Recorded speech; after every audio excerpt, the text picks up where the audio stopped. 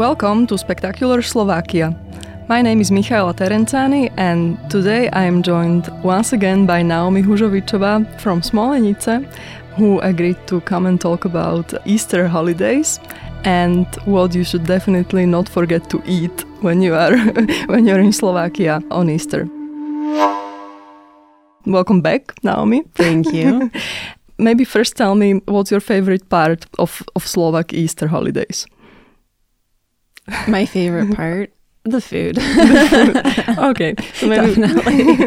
So maybe we should just go straight to that. Is it very different to what you were used to back home in Canada when celebrating Easter? Food-wise, we would often have like ham or something. Mm-hmm. But there's definitely dishes here that I had never seen before. Such as? So my mother-in-law makes stratena kura, mm-hmm. which translates to lost chicken. I don't know why there's no chicken in it. Because it's lost. That's right. You lost the chicken, so you have to use pork instead. And you use ground pork and lots of parsley and buns, like either rožky, the long ones, or zemla, kind of round ones. And it's kind of like a meatloaf casserole sort of thing, but much more bread-like. It's less meaty than meatloaf. And she'll make that on Saturday, and we kind of eat it for the next 2 days. Another one is a lot of things. These things don't really have names. Yeah. Rolada, so like a meat. You use the meat from the ribs, and it's like it's thin and it's big. And you put ground meat and more of these like soaked bread as a filling, and then you roll it up mm-hmm. and bake it. If you think like a jelly roll, but made of meat. Okay. And the very typical thing that everyone has to eat on Easter Sunday and Saturday night before, at least where I come from, is the ham. Yeah, so the smoked ham. Smoked ham, that when you live in a village, people would usually make sure that it's their homemade smoked ham. Do you like that? Yeah, I do, with lots of horseradish. My husband calls it the Slovak prosciutto. So that's something that you really look forward to, because it's like supposedly the first thing that you eat after the long fasting that goes throughout the Good Friday, and then for some people also the whole Saturday, so Friday and Saturday, so it will be the first meaty thing. It's something that we already mentioned on a podcast before, the very Slovak potato salad. Do you have that with your Easter ham? Well, usually they have, for the ham, at least in my husband's family, they have ham if they eat something at night after Easter Vigil, mm-hmm. and in the morning for breakfast. And then for lunch, of course, it's more schnitzel. Of course. There we go again. So then there's more deep fried pork, breaded pork, and potato salad. Yes. The potato salad, that needs to be there. So we already mentioned that quite a lot in the Christmas episode, and it's really like the festive meal that Slovaks need to have on big holidays and Easter. What do you make? I rarely make Slovak sweets, actually. Yeah. So it's your mother-in-law who makes the baranka. Yeah. So, well, my sister-in-law. So mm-hmm. baranka it's a cake that looks like a lamb. Mm-hmm. This has comes from like religious connotations. But you bake it in a form, you put the form together and cover it in white icing. Mm-hmm. I don't actually know what it tastes like because everybody just sees it and says, ooh, and no one cuts it up and eats it. Yeah, well, it's more or less a pound cake, no? Babolka or something like that. Another one is like pletenka. Mm-hmm. So it's like a sweet bread and you braid it often in a circle. Mm-hmm.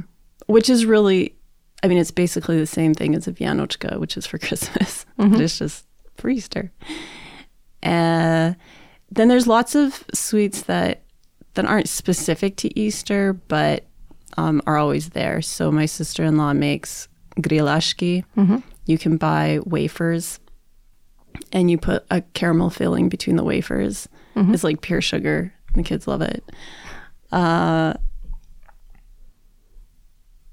One that's not very, I don't know how common it is, but gorditske reze.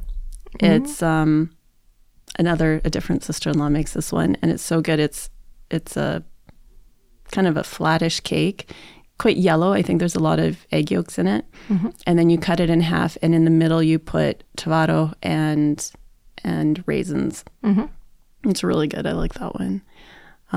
Punčevikola has to be. Yeah.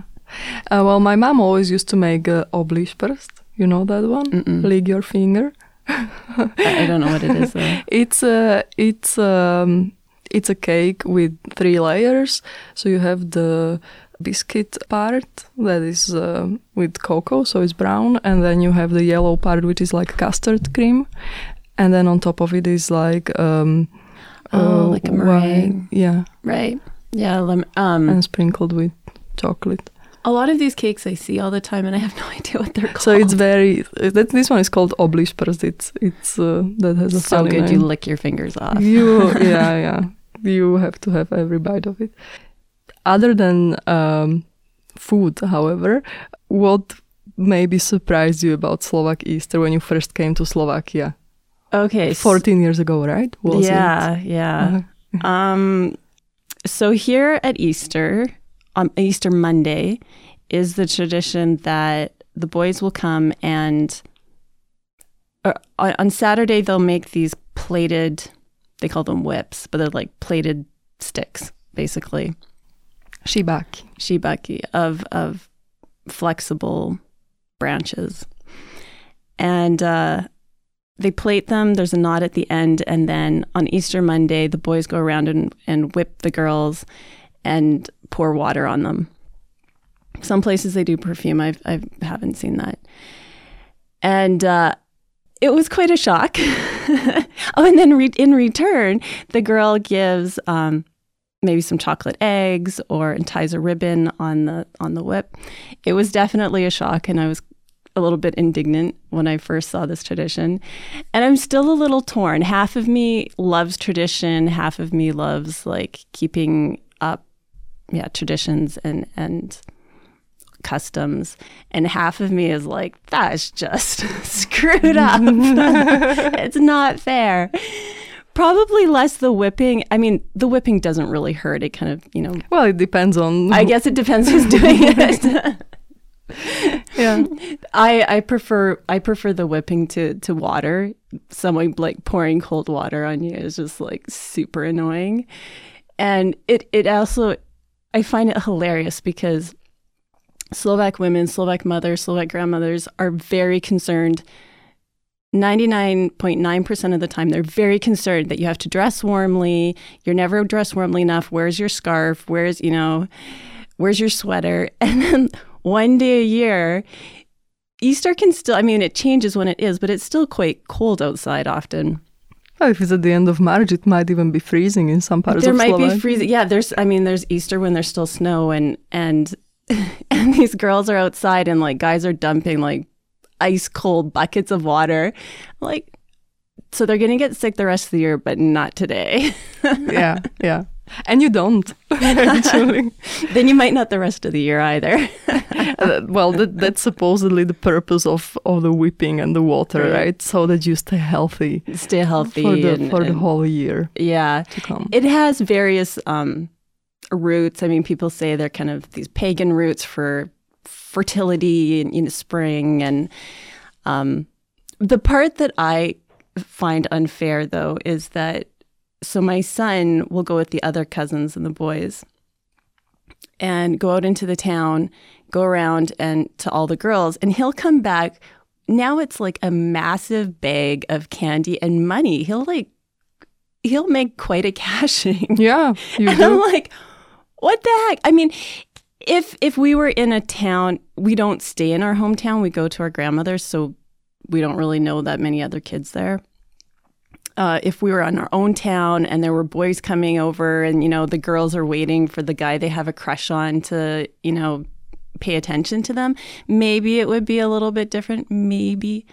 But they don't. So they just get whipped by their cousins, which is not very exciting.